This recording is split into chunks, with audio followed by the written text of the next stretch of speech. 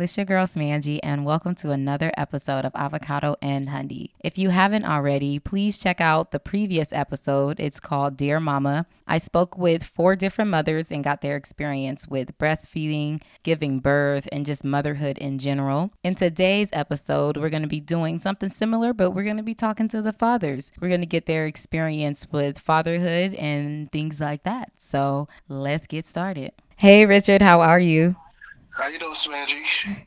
I'm good. I'm good. Thank you once again for being on the podcast and talking about fatherhood and all that stuff. Yeah. Right, that's crazy. Right. All right. So if you can let the people know how old you are, how many children you have, and their age as well. Okay, so I'm 37 years old. I have a 5-year-old who will be 6 next week, and my wife is 7 months pregnant. I guess technically 8 because it's like 40 weeks and she's 32. Oh, So, yeah. congratulations. Thank you. Do you know what you're having already? I'm having another boy. Oh, okay. You excited about that? Yeah. That's the first time I cried tears of joy. Hey, Like ever. So, yeah, I'm happy to have, another boy.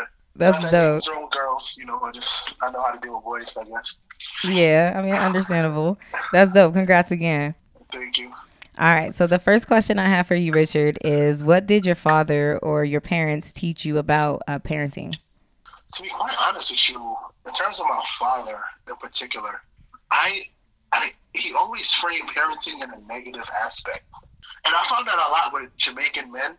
Mm-hmm. Like they frame having a child not like you have some where like, oh, we're going to bring forth life and it's a new baby and that's great, but the vast majority just treat it like it's a mouth to feed, and it's more of a domination than it's a responsibility they get to dominate over and lord over more than it's a passing on of knowledge and you really basically what we would categorize nowadays as toxic masculinity. That's basically what I learned from my father. So a lot of like being a father, I kind of had to learn doing my own research and kind of analyzing the people who came before me and myself for my own flaws and things like that. Unfortunately, that's really, if I had to sum it up, that'd be my experience. And what was the process like unlearning all of the things that your father taught you? Well, the first thing I did, honestly, is I had an elective in my senior year of college, and I decided to take child psychology. And as I was going through the semester, I realized that everything that my professor was saying that you should not do, my father did. Oh, I see. Literally, like he's like, oh, don't compare your children to other children. Don't withdraw love when your children get angry. Don't, just a bunch of don'ts. And it was just like, damn, how can someone get it so wrong? Right. But when you're growing up, that's all you know, so you think it's normal. Right. So, and that affected how I treated my friends, my girlfriend at the time, who became my wife, just all my human interactions, because he's who I was patterning male behavior after, just to realize that he had it all wrong. But the truth is that he left home when he was 14, and he came up here and tried to join the military at 14, and they told him to come back at 18. And his father died when he was 8. So his only real male role model were the Marines. Right. But it's a lot different making a man into a Marine than making a son into a man. Right. You know what I mean? Like, those are two different skill sets. The Marines are training you for war, and whereas being a man, you're trying to teach your sons or your daughter and your daughters how to go through society and deal with, less drastic situations sometimes. Just that's it. Like, you wouldn't talk to a person in Starbucks the way you would talk to a soldier on a battlefield. Like, that's just not how Right. you go about things. But that was a process, and a lot of self-help books and a lot of that first class made me really dig deep into psychology a lot. And then I kind of became like my own little self-taught psychologist. I used to like to think of myself that way. But I'm very conscious of what I'm feeling, and I just try not to project on my son. Right. And things like that. That's dope. Shout out to you for breaking that cycle. Yeah. it's easy once you have the knowledge and you start to pick up on it. It's not that hard. Mm-hmm. But that first class, by chance, this happened to be open, and I took it, and it was a godsend. So I'm definitely happy about that. Word.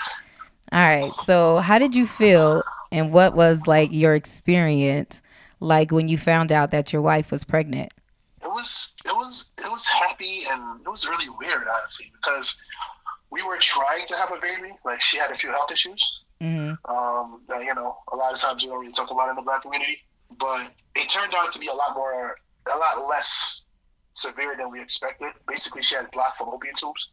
Oh. So we were going through IVF and IUI and all this stuff, and she just happened to go to the doctor one day, and it was really funny because we got into it in literally the worst fight of our relationship. Right? Like, she bit me on my face. I'm walking around looking like a weirdo. Like, it was really a bad fight.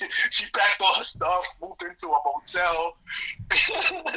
And, like, so she goes to the doctor because I bit her back to get a tetanus shot. Mm-hmm. And the doctor's like, you know, we should really check to make sure that you're not pregnant before we give you a tetanus shot. He comes back in the room and he's just like, so you're pregnant. So that's kind of what's going on here. That's why you're so moody. And so now I go and see her because I didn't know, you know, but, you know, like, my wife, we just moved out the crib, you know what I mean? So I go to the motel and I'm like, yo, let's work this out.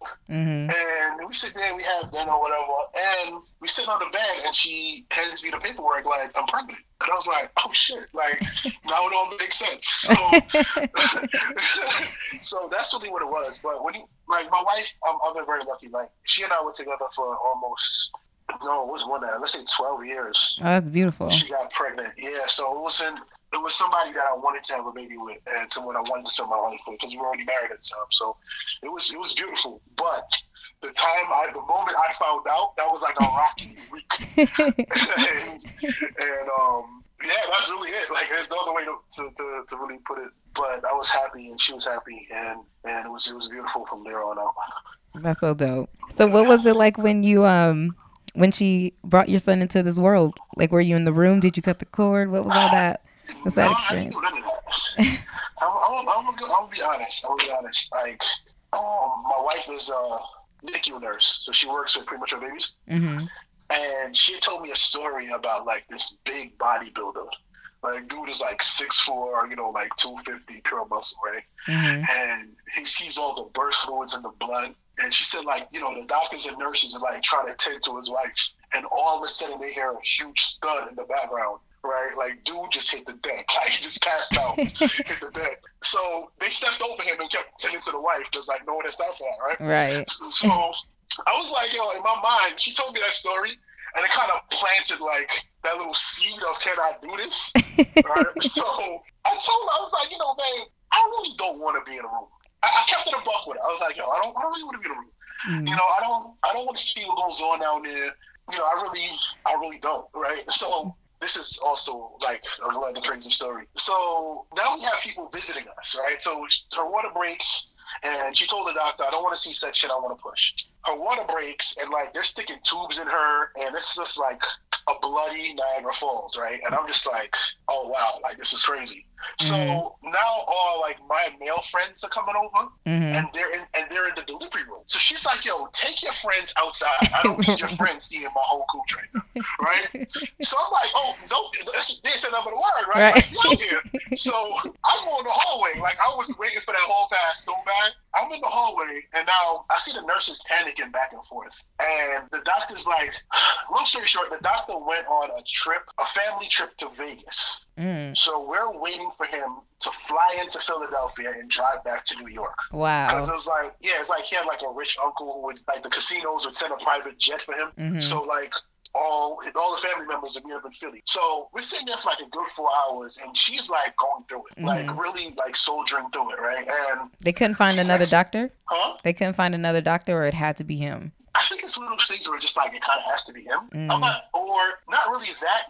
Because she had said she wanted to push, they just wanted to give her more time. Oh, okay. Long story short, my son is like really trying to get out, but now the umbilical cord is wrapping around his neck. So they were like, listen, we were there. That was around. We got there about, let's say, 7 p.m. And they tried to let her push until about 1 o'clock in the morning. And at 1 o'clock, they were just like, yeah, we're doing this emergency C-section. I remember just standing in the hallway as they're prepping her for surgery, and I'm singing Meek Mill to myself. He had a song called "Don't Panic" from like "Don't Panic, Don't Panic." Like, and I'm talking to God because I'm like, yo, I don't know if you like how religious you are. I'm not really religious, but I do believe in some stuff. And the Bible says like, God won't give you more than you can handle. Right. I need like a normal, healthy baby right now, like for real. And I never got that thought in my mind. So they brought her in, and when they had the whole room prepped, they had me like they block off her lower half. So like from the chest down is blocked off, and I could only see what they were doing through a reflection in an instrument camera. There wasn't a mirror; it was just like a see-through glass, but I could see the reflection. Right. And I saw like when they pulled him out, and I saw like like the little birth fluid dropping off of him as they pulled him in the umbilical cord and the whole 9 yards. And she just started crying. They had her hopped up off like all these, first she did the epidural, then she did the, then of course they're going to give you the localized anesthesia for the C-section. Oh, okay. And she started crying, like really crying. And I'm like, are you sad or happy? Like, do you want to put him up for adoption before I get attached to him? Because why are you crying right now? I'm like, do you still want to keep him? She's like, yeah, I want to keep him. I'm like, good, because I kind of like him already. And that was it. And I never forget, like, they put him on his back. And he would scream with his head off, like, I don't like that. And then they put him on his stomach, and he just kind of closed his eyes and went back to sleep. And I was like, yo, like, 30 seconds out the stomach and you're already making decisions and demands. And I just thought that was cute. And I've never forgotten that. Even now, he's very opinionated and he kind of lets you know what he wants. And it's just like, he's literally been like that way since the moment he was born. And I'm just trying to find it. That's so dope. So. Random question. Yeah. So I'm pretty spiritual. Do you believe, I said I'm pretty spiritual because you asked if I was religious. Do you believe that your children choose you to be like as their parents? I hope so. I hope so. I do. I hope so. But you know what? Usually with me is that I really believe in, like nurture more than I do in nature. I guess that's like my whole like political thing, because, back in the day, back in the day, they said like we were inclined to be ignorant and aggressive and all that stuff. So I'm one of those people who always want to say nurture. So it's like my child is kind of a reflection of me. I think there's some DNA in it, but like he's a reflection of how we treat him and the conversations we have with him. So I don't know if they necessarily choose me. I don't know, but that's not something I've thought about. So you kind of caught me off the guard there. But, God definitely chose him for me. Right. I don't know if he chose me, but somebody chose him for me. Right. Like, because he's a bit much. And now he's at the stage where he's pulling the stuff I used to pull. Or tries to pull on my mother. You know what I mean? Like, yeah, like he's really doing it. And I'm just like, I'm laughing like, all right, this is payback. Like he's doing all that stuff. So it's that's kind of where I'm at with it. That's beautiful. Okay, so when you found out that your wife was is pregnant, did you have any predictions or expectations when it came to fatherhood? And what was the reality once your son was here? No, I don't think I really had any predictions that didn't come true. I didn't realize. No, I think I studied so much during like the process. Like I said, like the whole psychological thing. Fatherhood thus far hasn't caught me off guard. I think that don't get me wrong. There's sometimes when of course everyone thinks their child is brilliant, right? Right. There's times when my son like really surprises me with things he says, and the fact that he puts things together that I didn't think he was making the association. Right. He has surprised me, but fatherhood hasn't surprised me. You know what I'm saying? Like, it's just, sometimes you feel like he doesn't notice something, but he does. Right. He's not saying it. And sometimes, you'll be driving down the street and you'll see him sitting there quiet, looking out the window. And he'll say something and you're just like, oh, wow, like, I didn't really think that you noticed it so young. Right. So what I try to do Like I think if super anything that observant. surprised me is that things that I thought I would be talking to him about when he was 10, I'm talking to him about when he's 5. Because I realized that there's no point of sheltering because he's already starting to put 2 and 2 together. Right. So it's might as well, like I've always had that complaint about people who had daughters versus people who had sons. I don't mean to like get off on a tangent, but it's like as sons, we're like raised to be predators, like sexually, right? And a lot of times daughters are raised not even to be prey, but be completely oblivious to the predators that are out there. You know what I'm saying? So it's like I always knew that I would have to school him to certain things and let him understand certain things. But I didn't realize how quickly he would pick up on it. Right. And maybe some of that is like YouTube Kids and all the tablets and everything else that they have available to them. But I didn't realize like he would pick up so much stuff so young. Right. So that's been like my biggest surprise. That's dope. It's like each generation is just evolving more and more. Like the children is just being born with all this knowledge. Yeah, that's dope. Hopefully they use it because there's clearly a lot of ignorance out there. But as there is ignorant people, there are really brilliant people just walking around, and people who are curious, and people who go and satisfy their curiosity by actually doing the research and looking things up. So, right. That's like my hope for the future. I just hope that, hopefully we'll keep going that way and more people will be intellectually curious and they'll alleviate some of the problems we have. Right. I'm hopeful as well. Okay, so did you have any scary moments as a father, like something that was like out of your control? Out of my control? I don't know if I call it out of my control, but the scariest moment I had, I ain't gonna lie to you, he was like 3. And, again, I'm assuming that he's smart, and for whatever reason, I think I'm smart. But I go and take a shower, and he's watching TV. So I'm like, all right, we good. So I come outside the shower, and he has adapter plug, like the end of the adapter in his mouth, like swinging it like a jump rope. So I'm like, I run up to him, I take it out of his mouth, and I'm like, oh, what the hell? So then I pull on the adapter, and I realized it was plugged in. And I was like, oh, shit, like I almost lost my kid, like just that quick.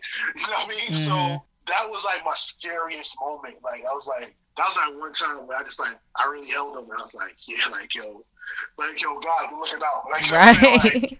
Right, shout out. That's something I could have handled. Like, I just couldn't have handled that one. Word. Like I just, that would have been a little too much. So I could say that was it. Definitely scary. He had one time when he went to the post office with his mom's, and he fell, and like he still has stitches on his forehead. That was scary, but it would have killed him. You know what I mean? Like that would have killed him. But next time with the adapter in his mouth, like that really, if he had like put the thing under his tongue or licked it or something, just like one other move. That's the one time when I was like, wow, that was my close call. And I'm happy that it was just a close call and not a direct hit. Me too. Yeah. That's super scary. Yeah, it is.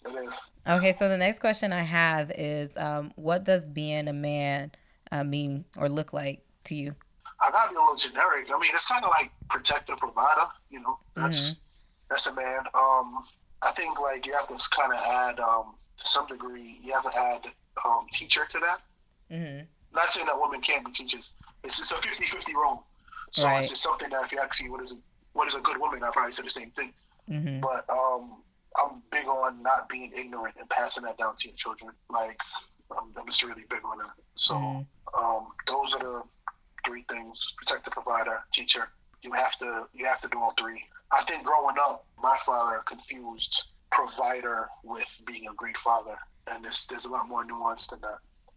So I think that for me now as a man, I'm doing it differently. And actually being there for your kids to guide them and like being a life coach almost. Right. Like that's a nice like term. Like I'm my kid's life coach. Right. Like, that's it. Like, I like that. Like that's kind of what I aim to be in addition to provider, but just like life coach. Like I want to be there to help them do it in different stages. Right. Because you'll be that's also the reason why I experience. don't want too many kids, because I want to be able to spend the time making great kids, and I just have a lot of kids that I don't have time to really understand and know how they tick. What's too many to you? Like 4 or 5? It depends.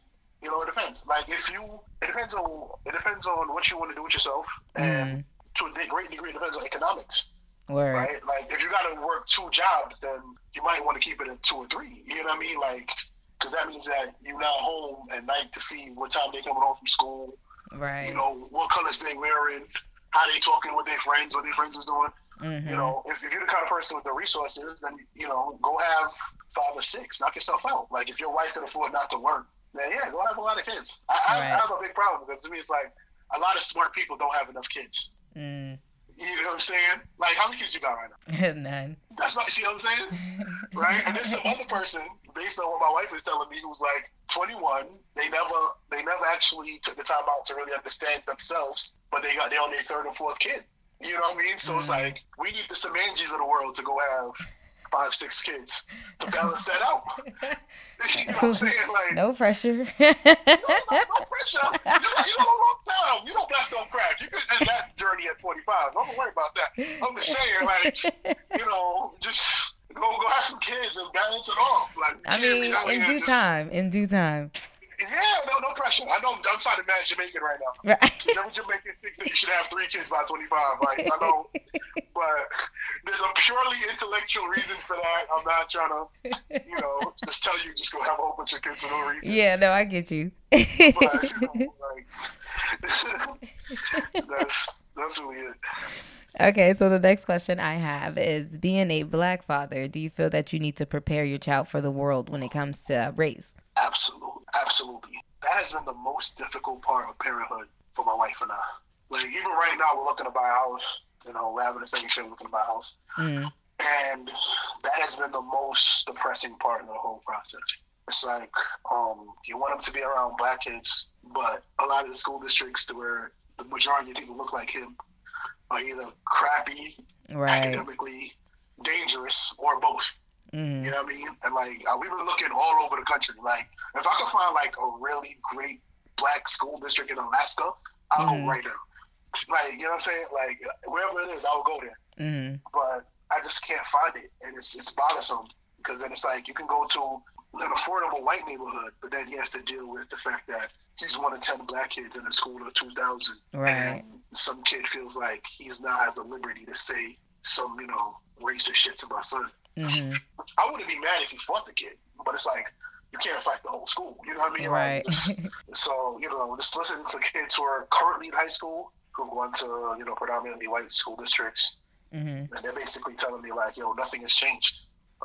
So yeah, that's definitely a worry I have. I think a big part of my daily motivation is to try to, I like you, like, you know, avocado and honey. I remember you also tell me about how you would find things for homeless women.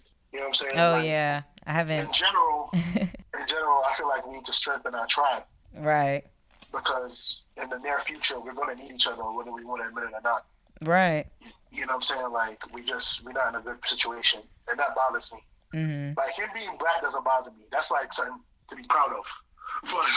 But the state of black people in America and around the world bothers me, because there's nowhere, you know, I don't want to sound all political, but they turning up right now, and we really can't fight back in any kind of real way. And that bothers me. That really is something that bothers me. But yeah, I definitely am, because I don't want him to grow up with an inferiority complex. Right. You know what I mean? Like, for example, he had Spanish school, like a Spanish immersion workshop, where basically they only talk to them in Spanish. Mm-hmm. And he was like 2.5 years old, and maybe 3. Let's say 3.5. One of the teachers, she's really nice. She really likes him. Like, she really likes him. And she was like, you know, I have to talk to your son today because he said he wanted to be white. And I was like, what you mean you said he wanted to be white? Right. He said, yeah, he told me that he wanted to be white because he's the only brown one. And you know, he just wants to be like everybody else. So I got in the car and I was like, listen, you are like everybody else. The only problem is that you're in America. You know what I mean? Mm-hmm. Like, there's more black people than white people in the world. You just happen to live on Long Island, which is very white and segregated. And, you know, the majority of people here are white, but the majority of people around the world look just like you. And so then I was like, my son is like fast. Like, he's like really quick. And I was like, you realize that you run faster than everyone in this school and that school, and at soccer practice is the funniest, because they just look at him like, we all know why he's fast. You know, it's funny, because just looking at their faces, those parents be tired. Like, my son is running circles around him, and they sit here like, yo, I did not come here to play with Tyrone. and you know what I mean? So, you know what I'm saying? Like, you a special superpower. You know what I'm saying? Your skin absorbs energy from the sun, and that's what makes us special, and that's why we stronger than them and we faster than them. Mm-hmm. And he was like, oh man, I feel sorry for them now. I was like, you should feel sorry for them because they'll never catch you. And you know, like my wife looked at me like I was crazy, but I was like, yo, listen, if somebody has to have an inferiority complex about how God made them, it's not gonna be my kid. Right. So if he goes back and tells Billy and Jessica what I said, that's on them. Like, you know what I'm saying? Like, you're not gonna have my kid feeling inferior. Right. Everything but inferior. You know what I'm saying? Like, nah, bro. Like, no. Like, that's not happening. No way, no how. That's it. So that's basically my message to him, and I tell him that every goddamn time I get a chance. Like, you know, you special, you black. You know what I'm saying? That's it. End of story. Like, there's a reason why you are who you are. There's a reason why you're smart. There's a reason why you're athletic. It's because you're black. Period. Like, no, ain't no. You're not gonna be my son and be insecure about being black. That shit is not happening. Right. You know what I'm saying? So, should I be personal in your podcast? Yeah, no. Do you be yourself? Be yourself. But yeah, so that's how I go about it on a personal level. But I still do worry about it in terms of like a collective. Right. Yeah. Understandable. Yeah, but you know, hopefully I could change a couple things before they get too old. You know what I mean? But it's just going to take a process. But you know, for me, it's like having kids made me look at it like I grew up watching my parents wait for other people to come into the black community to change things, and I feel like we can't keep doing that. Right, got to be that change, yo. Yeah, you gotta be that change because they're not. I was there when everybody was happy that the stadium was coming to Brooklyn. Like, oh, it's gonna be gentrified. It's gonna be this. It's gonna be different. People gonna be making money out here, and that didn't happen. Not even the D-boys made money. They came with their own apartments, their own D-boys. They came with their own everything. Like, they just, you know what I'm saying? Like, they just gotta push us off of that space. You know, it wasn't an integration more than just like someone taking a broom to like whole neighborhoods and just pushing them off. So it's like you can't really expect people just to come through and be like, these are decent people. Like, let's help them out. Like, that's not how society works. Right. So, you know, I gotta do my small part to strengthen the tribal. Word.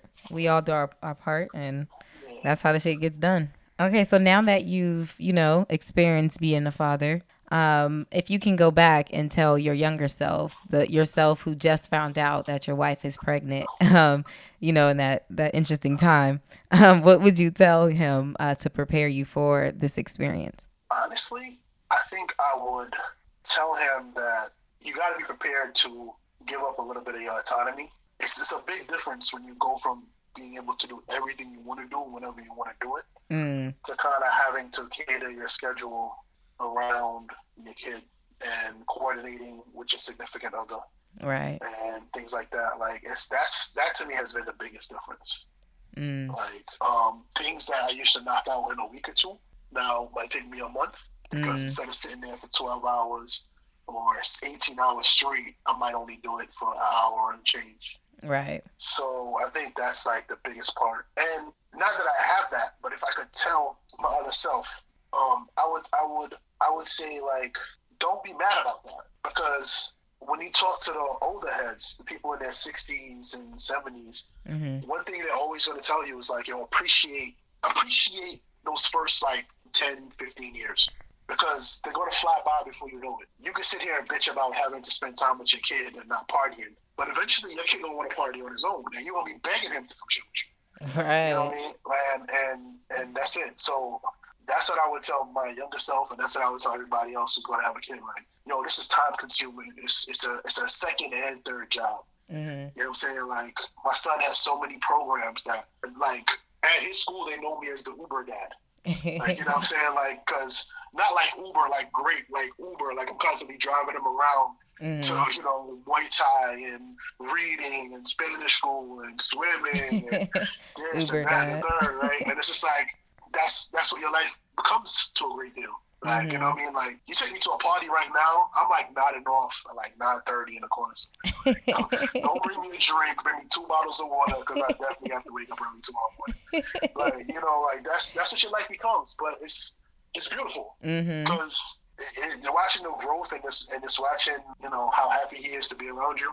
Mm-hmm. That's what I would tell myself. Like at first I ain't gonna lie. At first I was a little bit like, I don't really want no kid. Like now I don't want him because I already had him. But it's like damn, like this is a lot. You know what I'm saying? Right. You know what I'm saying? But as you get older, like just watching him like learn new things, accomplish new things. Hell, even watching him make mistakes is so beautiful because then he learns from them. So that's what I would tell my younger self. Like, just cherish every moment of it. Right. Even cherish like the first 6 months where you don't get no sleep. Right. You know what I'm saying? Like, you really get no sleep. Like, he's up every 3 hours, or your wife is rolling out of bed, waking you up. Because father, protector, provider, right? So she's rolling out of bed. I'm thinking it's a burglar. Meanwhile, she doesn't want to breastfeed. But now my sleep is broken, so that's it. I can't go back to bed. Right. Now you up. Now she has to tell me everything's okay. So just cherish those moments because they're gonna be gone in a flash. Like my son is gonna be 6 next week. Mm-hmm. So like cherish all the times when you just have to be a parent because 6 months from now, that's 6, but 10 years from now, he will have a car. Right. I'm gonna go check my girl. Right. And, like if the next 10 years goes fast as the last 6, like damn, like this shit is really over bad quick. Like, right. So it's just cherish all those little moments. That's what I gotta say to my younger self. Noted. Yeah. Yo, thank you so much for being transparent and sharing all the stories and everything, yo. I really do appreciate it. Anytime, Samantha, anytime. Okay, so we have one more segment, and it's called To Love a Black Woman. So that's where you, Richard, you get to say something that you either love about a specific Black woman, so wife, sister, mother, cousin, auntie, friend, or you can say something that you love about Black women in general. That's like one particular thing I love about Black women? Sure, yeah. The world is yours. The world is mine. I think I just love the essence of Black women. I know like that counts for everything. Physically, mentally, even the attitude, I love that shit. Like, you know what I mean? Like, I just do. Like, I love, for me, and I know, like, some people are like, well, that's every woman. But for me, like, having a Black woman is kind of like having, like, your own warrior with you. Like, you know what I'm saying? Like, my wife, in particular, my wife, my mother, like, I don't have to question when I stand with them. Mm-hmm. You know what I'm saying? Like, at any time. Now, do I get some attitude every now and then? Yeah, of course I do. You know what I mean? Sometimes do I really want to just, like, jump out the window, like, at first? Yes, I do. I'm not going to lie. But would I ever downgrade? Never.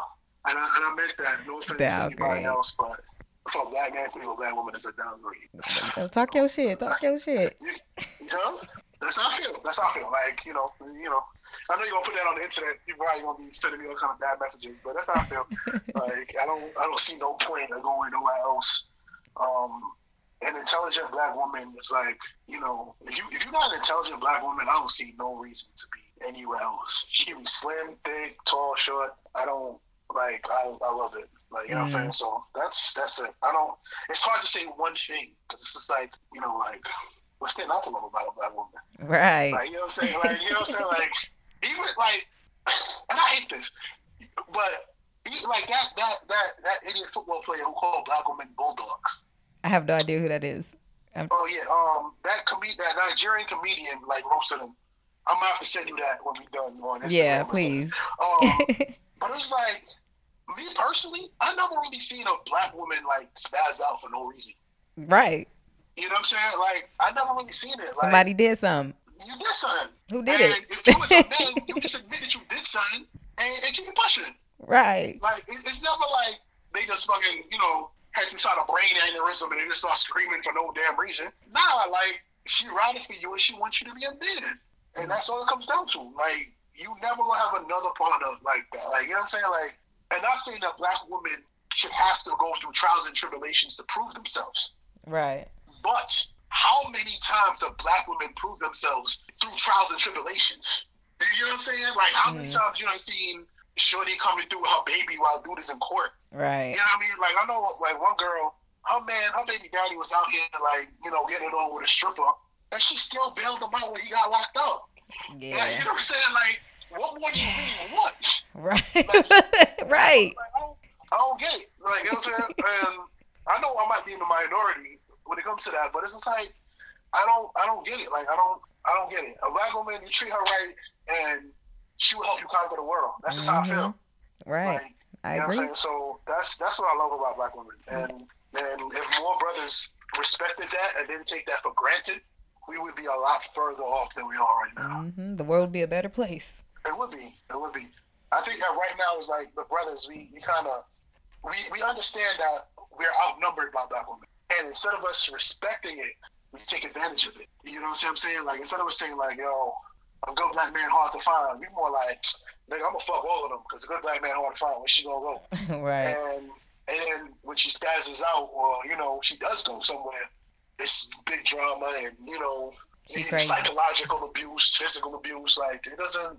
That's just me. But I could go about Black women forever. I don't want to like fill up your hard drive. But like, yeah, that's it. Like, for me, there's no substitute. There's no alternative. You know what I'm saying? Like, that's just I love them.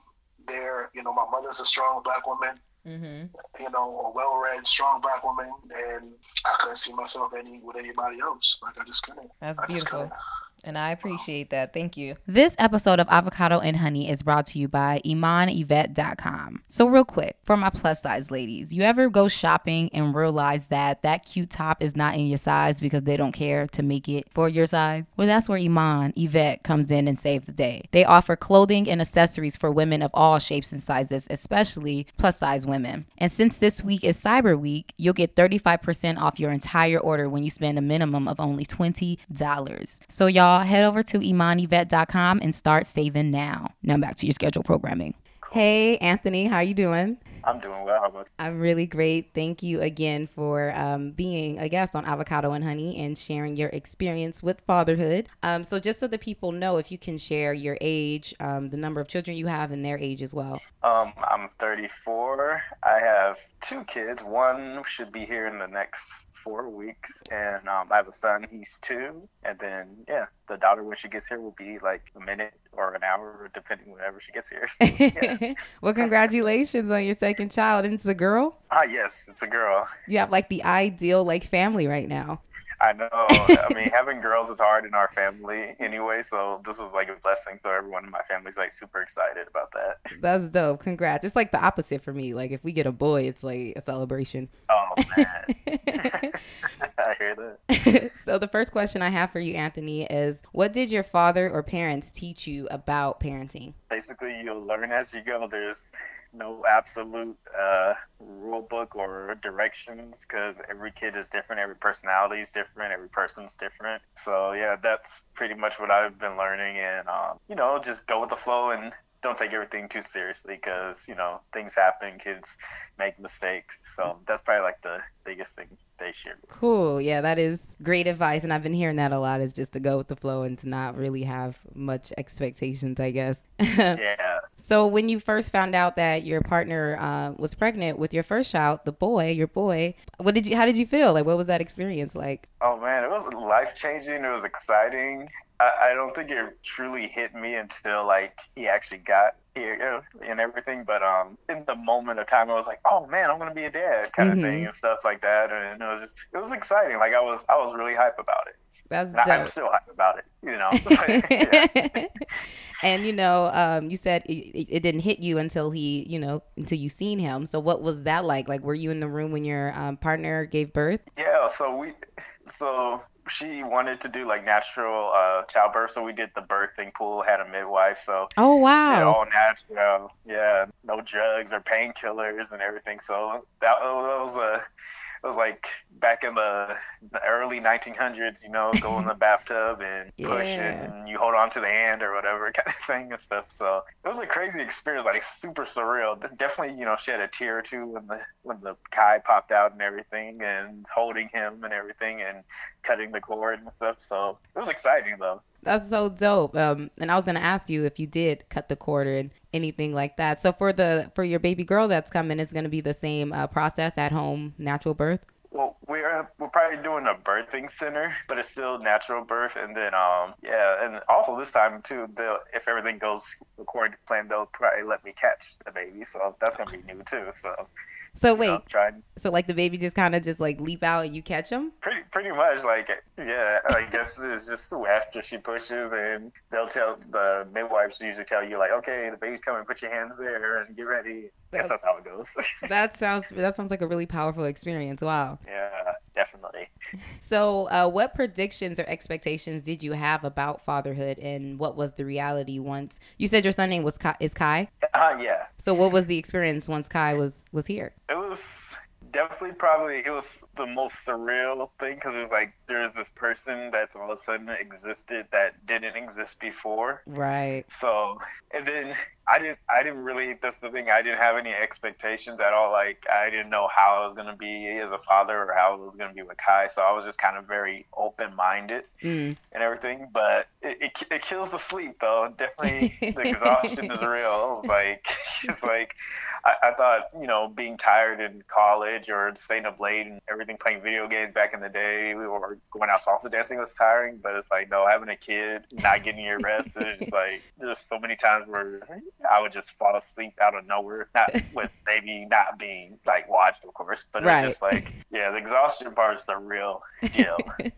Noted. And this is kind of a random question, but what was it like hard to like change a diaper? For some reason, it's like this whole like notion that, you know, it's like a huge deal for like fathers to like, you know, change the diaper or something like that. So what's that with you and your family? Like, what's the ordeal with that? Changing diapers? It was pretty simple. I don't even remember. I think she showed me once, and I'm a person I like figuring things out in puzzles, and she showed me once. I was like, oh, okay, I got it. So it was just like whoever, we just switched off. Like, we didn't say like, oh, you change them at this time. But I mean, well, it was kind of like during his sleep patterns, because we figured a way to get rest where like one person would sleep for 3 hours while the other one stayed up with the baby. So during those times we would change, but it was pretty simple, and it wasn't as, I mean, diaper changing gets pretty intense, you know, sometimes, but it wasn't like, I don't know, it's just like as a parent you're just like, no, I want the baby to stay clean and be comfortable and not sleep in its poop and everything like that. So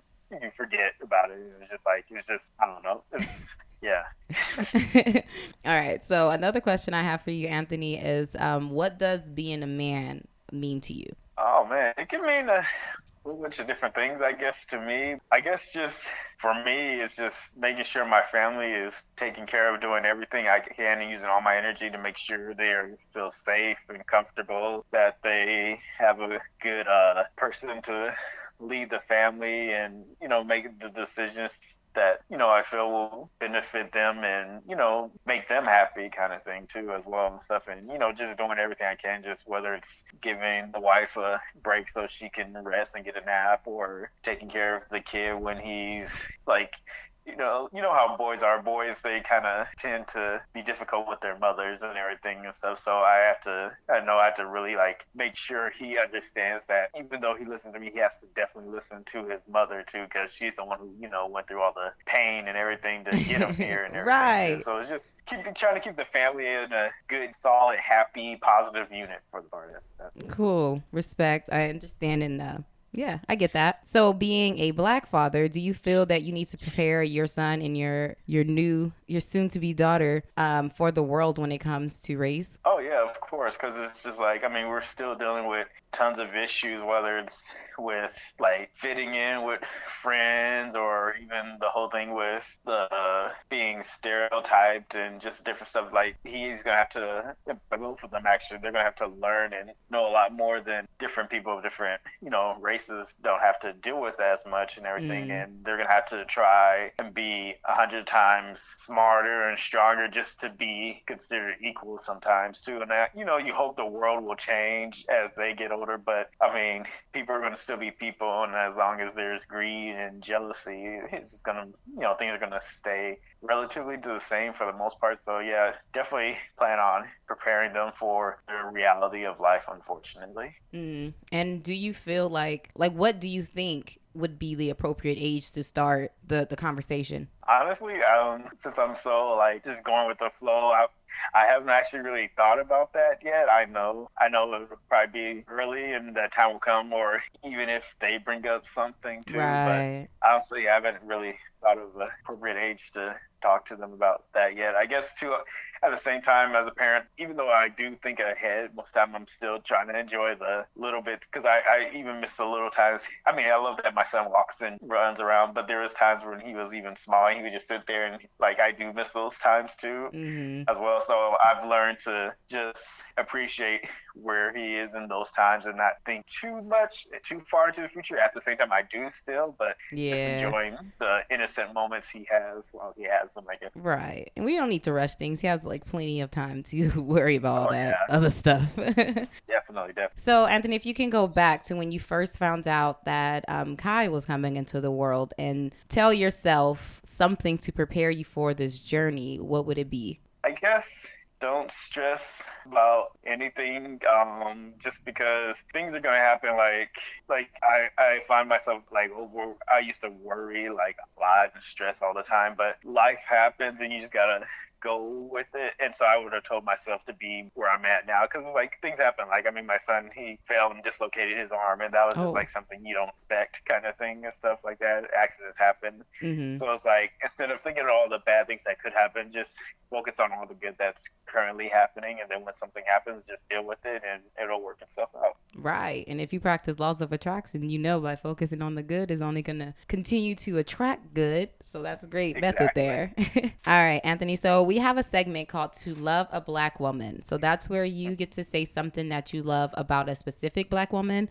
So if you want to say something like about your partner, your mom, sister, cousin, auntie, friend, or if you want to say something that you love about Black women in general. Oh, yeah. Well, I guess I'll definitely speak on my wife. What I love about her is like she's consistently very, very supportive, very, very loving, and she's always trying to make sure to just as much, like that everybody's doing good and everybody's feeling okay. Like she'll, even if she's like, cause since she's currently like pregnant and everything and like dealing with the pains and the kicks and stuff, even though she's dealing with that, like the past 2 weeks I've been like really sick, and she's still been like taking care of me kind of thing and stuff. So it's just like, I appreciate how much she cares and her selflessness. So that's what I love about her. Beautiful. Shout out to your wife.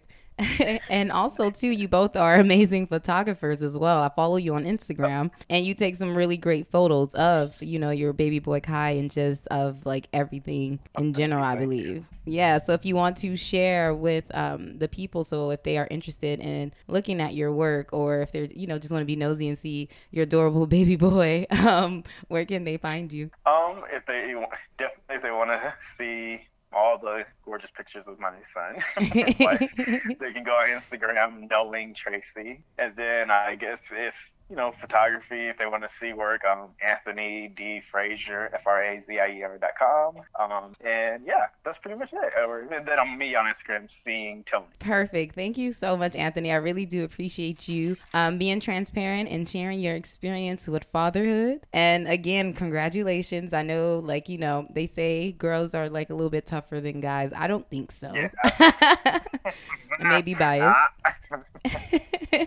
But I'm really excited for you. Congratulations. Thank you so much, and thank you for having me too. No doubt. Hey, Roman, how you doing? I'm great. Yourself? I'm really good. Thank you again for being a guest on Avocado and Honey and for sharing your experience on fatherhood. I definitely appreciate the opportunity, so thank you as well. No doubt. All right, so if you can, for starters, just let the people know how old you are, how many children you have, and their age as well. So I'm 28 years old. I have 2 daughters, one that is 9 and one that is 12. And, okay, so the first question I have for you, Roman, is what did your father or your parents teach you about parenting? To be honest, and this may sound a little negative, but you're taught how to be a parent by how your parents parent you. So that can be a really good thing or a really bad thing, Hopefully, you figure out what's the best parenting style for you and your kids, because as individuals, we're all different. And you have to figure out, again, what works for you and your kids. All right. So the second question I have for you, Roman, is so how did you feel when you first found out that you were going to be a father? What was that experience like? It's a perplexing feeling. And the reason I say that is because depending on, where you're at in life, that can either be a good thing or a bad thing. It could be adding to your life or subtracting from your life. So in that moment, you have to figure out what's what, and then hopefully you can, move accordingly. But for me, it was, definitely perplexing. How so? So not knowing, for one, if I was even ready for fatherhood, let alone taking care of, I can be selfish and, taking care of myself is one thing, but now being selfless and having to take care of another being that has all dependence on you, it's kind of daunting, at first. And you think like, man, my capabilities, are they even there? Right. So how did you get yourself, how did you talk yourself out of that? Like, how did you believe in yourself? So just understanding that the cliche is it takes a village to raise a kid. Right. Understanding that the village around you can make or break, you as a parent. So just making sure that you have the right people around you. Right. And the people that are going to, speak to you no matter no matter what's going on, and speak the truth to you. Right. And then having different perspectives about a certain situation, so you can then gauge it accordingly and, move about it accordingly. Right. Because if everybody has the same view on things, that can either be, good for you or bad for you. Right. And I know I'm saying that a lot, but it's facts.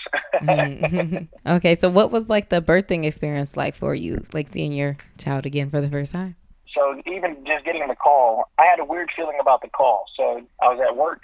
Her mother calls me. One of the mothers calls me, and she's like, "I'm not feeling too well." And it's around the 9-month-ish mark, and I'm like, "Okay." When I saw her name pop up, I knew it was something.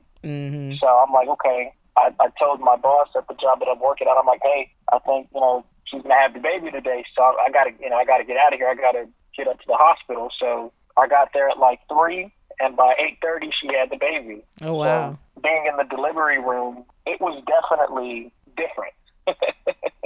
Again, that perplexing feeling comes over you because it's like, wow, this is actually happening. Right. And I don't know whether to cry for joy or cry for pain, because you have to, figure out what is what for you. And it was a little bit of both.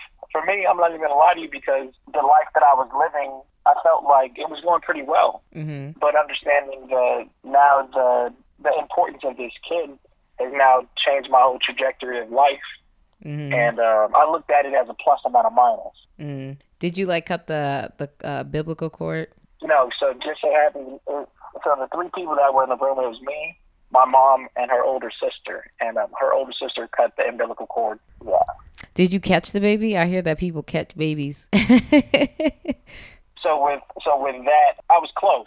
You know what I'm saying? But the doctor was right there, and the crazy thing is, she pushed. So the doctor was like, "Look, it was like 8 o'clock. He was like, "Look, if the baby's not here by 8:30, we're gonna have to have a C-section." So he's like, "If we can, he's like, 'cause I gotta leave." So what? So I think she was like right around like 8. I think she like dilated 8 centimeters or something like that, and she had to get to like 10. So or something, whatever the numbers were. So by 8:30, sure enough, she came right out, like right at 8:30. It was crazy. So perfect timing. The doctor kind of ushered her out. They snipped the umbilical cord, they wiped her off, and he was like, "All right, I'm out." And was gone. Okay, so did you have any predictions or expectations about fatherhood? And if you did, what was the reality once your child was here? Again, so when it comes down to the village that's around you, that can, shape your thought of what fatherhood is. Just so happens, again, everybody around me was saying that it's an adding, it's an addition to your life, not a subtraction. And looking at it from that standpoint, I was like, look, I'm just going to do the best job that I can do, in my current situation. And, God being the source of my life, he sees fit to keep blessing me with doing the right thing. And if not, I have, my people around me that can, help me, right, and guide me.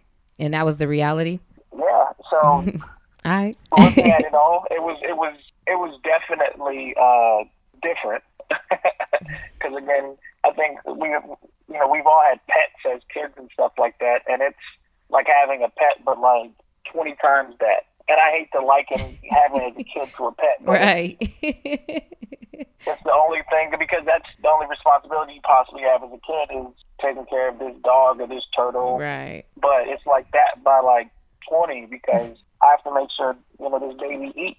And I have to make sure this baby's changed and clothed and, is loved. Mm-hmm. Right. So did you experience like any scary father moments where something happened that was like kind of out of your control? I low-key lost my kid in Walmart one time.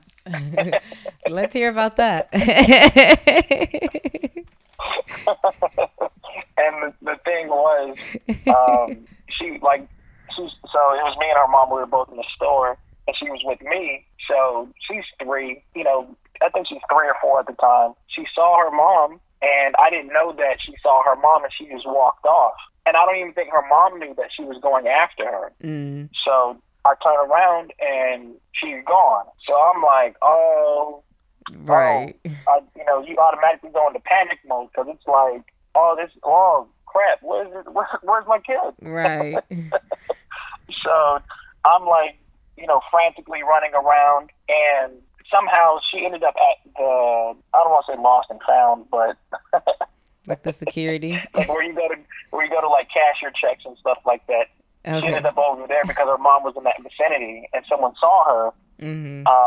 Just walking by herself. So they, grabbed her, and I hear, her description over the loudspeaker, and I'm like, oh shit. So I make a mad dash over there. It just so happens as I'm running over there, her mom is coming out of the bathroom. So she must have cut through to the bathroom, and my daughter didn't see her, and she walked right past the bathrooms. So we're both like, holy shit, that's my kid. Right. That's something fun to tell her later on in life. Man, it was definitely a scary, moment. Right. Like that 3 or 4 minutes, which doesn't seem like a lot of time. Right. In our everyday life. Oh my gosh, it was. Felt like a dang lifetime, probably. Oh, it was, man, a day late, dollar short kind of situation. It was right. long. I know you have daughters, so I feel like it's important for them to understand this question as well. But like, what does being a man look like or mean to you? So what it means for me, and it's meant for me most of my life is just being a provider, being a protector. So what I've come to realize with having both of my daughters is that as independent as they are, they want comfort. They want security. Security is a big thing for women. That's financial security, and that's making sure that they're safe as well. Mm-hmm. Because you can have all the money in the world and not keep your kids safe, and they're still assed out. I think it takes both of them to raise not only kids but women as well, and raising them in the correct way. Because as much as I want them to be independent, I want them to be able to be a helpmate. Right. When it comes to finding out who their mate is in life. Mm-hmm. Being a provider and a protector, and not saying that they can't do both on their own, right. But understanding that having that extra backing behind, with your mate is everything. So just trying to embody that for them and making sure that if don't nobody else got you, I got you. Word. All right. So being a Black father, do you feel that you need to prepare your daughters for the world when it comes to race? Yes, definitely, because we're automatically looked at as different, regardless. So me being a Black male, I'm already looked at as a sexual-driven person, a hothead, a person that is stupid, that doesn't listen, like all of these negative outlooks, because of what, how we're portrayed in the media and stuff like that. All I can do is dribble a ball or catch a ball.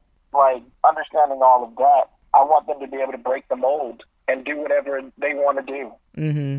And whatever they're going to do, being the best at it. Understanding that the beauty standard is set different, when it comes to the world. We're not looked at as beautiful, but we have set the mark in beauty. We've set the mark in fashion. We've set, right.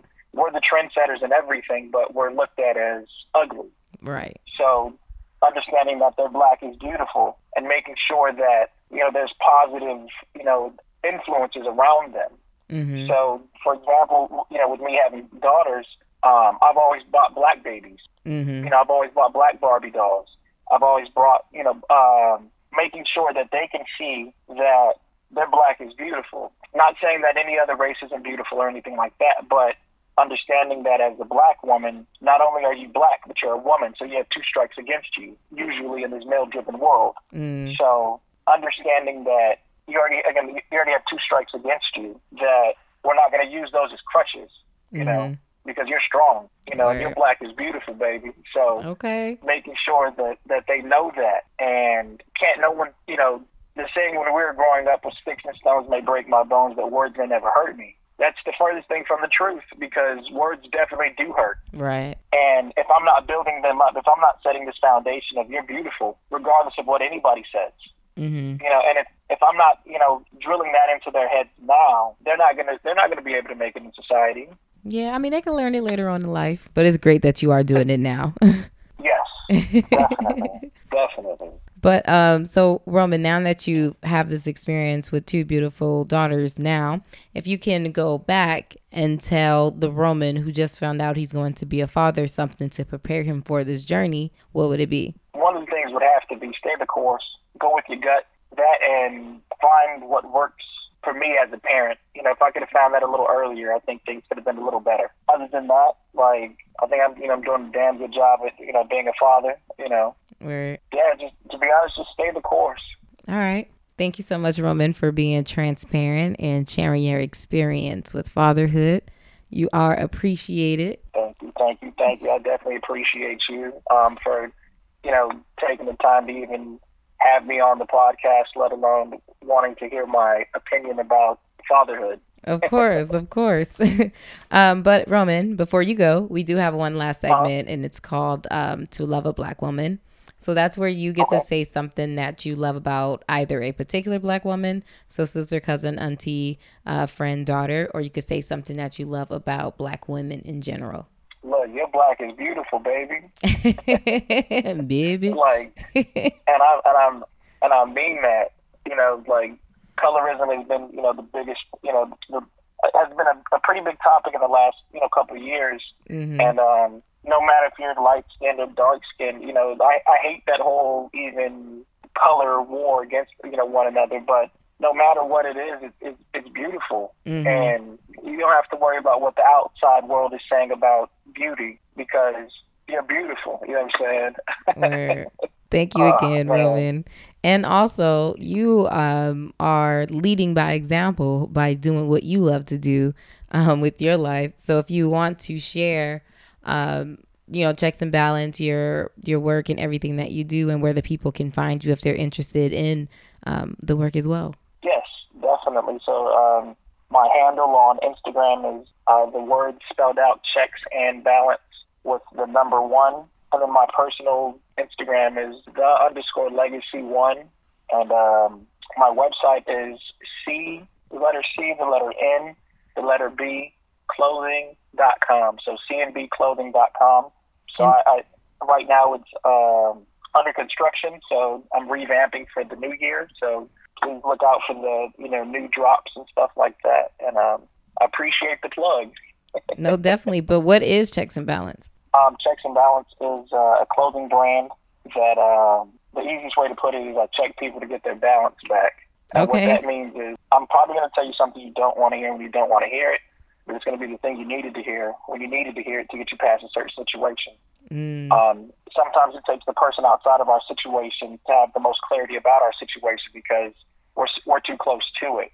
I at least want to make the effort to tell a person that, you know, that I know on a personal level, you know, if I see something, you know, or something that is out of their characteristics that could be detrimental to their health, wealth, or well-being, I at least want to say something to them, you know, to bring awareness to the situation that they possibly do or don't know about. And it's just from my vantage point, not saying that I'm, you know, right or wrong.